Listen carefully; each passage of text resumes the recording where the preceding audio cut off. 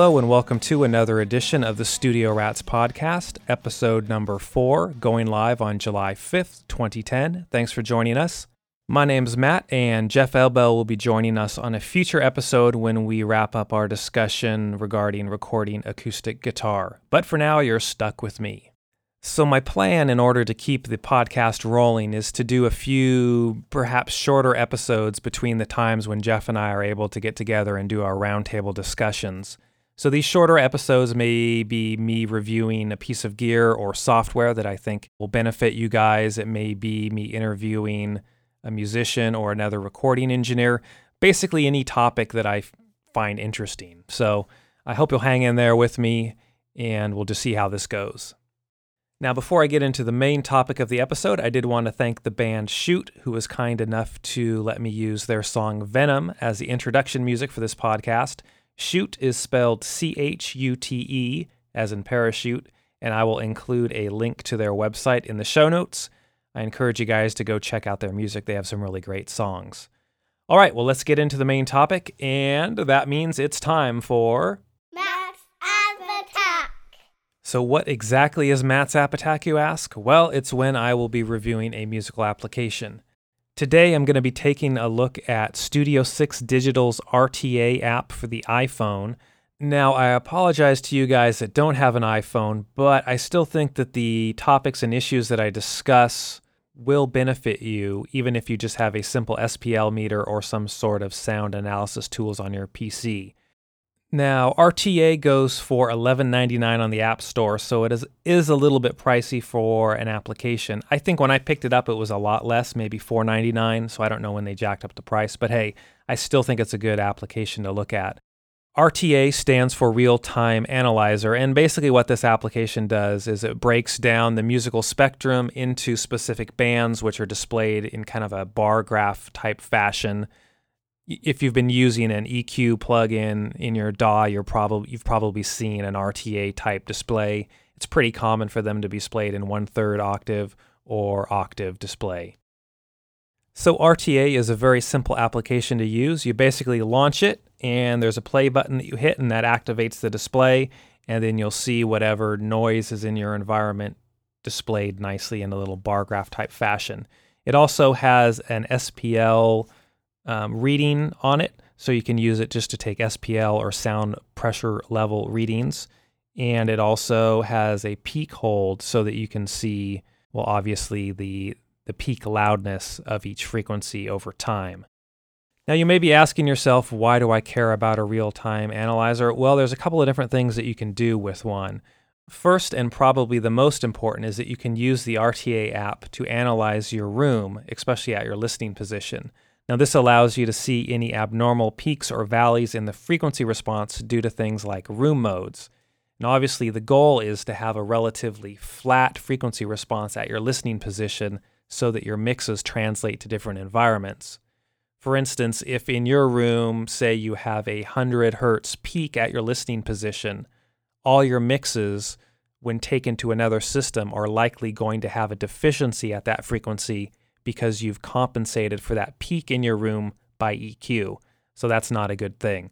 So by using this application, you can hold it at your listening position, shoot some pink noise through your monitors, and get a pretty good idea of what your frequency response at your listening position is. You can also walk around your room and see where specific peaks and nulls are within the room, and this could help inform your decision of where you place microphones. Say if you're micing a bass cabinet, you probably wouldn't want to put the cabinet right at a spot in your room where there's a huge null in the bass frequencies, or conversely a huge peak, because that could adversely affect the sound. Another use for RTA is to use it as an SPL meter to calibrate your monitors in your studio. I'm not going to go into all the mechanics of calibrating your monitors here because, quite frankly, there's a well-known mastering engineer by the name of Bob Katz who explains it much better, and this is kind of his baby, what he calls the K system. So I will include a link to his website in the show notes so you can check that out further. Basically, what I want you to take away from this discussion is that the advantage to calibrating your monitors is that it gives you a set point of reference for your mixes. And it's also well known that the sensitivity of the ear changes with how loud a signal is due to the Fletcher-Munson curve. And 83 decibels is the point where roughly your ear is as flat as it's going to get. And 83 decibels is a very sane level to work at. You can basically work at that level all day and not suffer any hearing damage or any serious ear fatigue. So while the RTA app is not a laboratory quality SPL meter, it would certainly get you in the right ballpark. Another use for the application is to just measure the ambient noise in any given environment. You could use it, for example, to see how much noise a specific hard drive generates and make an informed decision on whether or not you actually want to have that hard drive on while you're recording. I've also used the application in the car just to get a rough idea of how loud the road noise is while traveling, and quite frankly, I was shocked. One of the nice features about the application is that it allows you to calibrate its sensitivity. So if you own another SPL meter, you can calibrate the iPhone RTA app to your other meter. For instance, I have a cheap Radio Shack SPL meter or sound level meter. I think they go for about $50 at Radio Shack. And I basically use that just to set up my RTA app. And on my specific iPhone, I had to adjust the trim up 12.7 to get them to correlate to each other. So hopefully that's given you some ideas on how you can use this application in your studio to improve your mixes.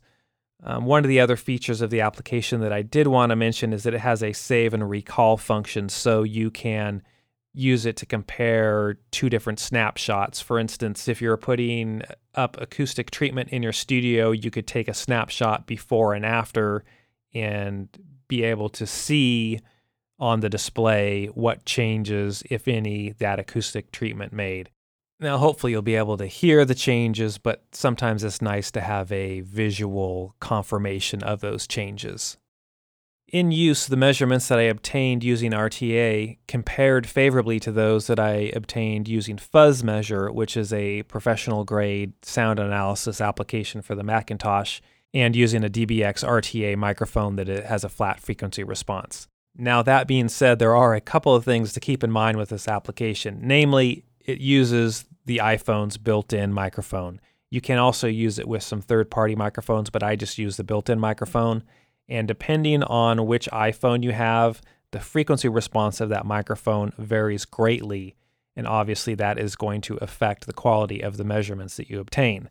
I just so happen to have an iPhone 3G, which of all the iPhones released has the widest and flattest frequency response, although calling its frequency response flat is very generous.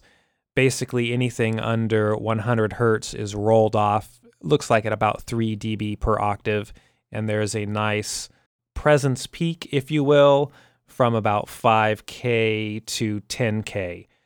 In the show notes, I'll include a link to a website called Faber Acoustical, and they have done some analysis of the different frequency responses between the different iPhone models so that you can see where your model stands up compared to the other ones. So the important thing to remember here is that while the RTA application is somewhat limited by the hardware, that being the iPhone microphone, I still think you can use it to improve the quality of your mixes just by keeping in mind the limitations of the microphone. That'll wrap up my review of Studio 6 Digital's RTA application for the iPhone. I hope that you were able to glean some useful information from the review, even if you don't have an iPhone. That will also wrap up this edition of the podcast. Feel free to visit finleysound.com/blog to comment on this podcast or drop me a line at podcast@finleysound.com. Finley Sound is spelled FINLEYSOUND. And of course, if you just go to finleysound.com, you can check out my studio and also follow Finley Sound on Twitter if you're into Twitter. All right, thanks for listening, everyone, and we'll be back real soon.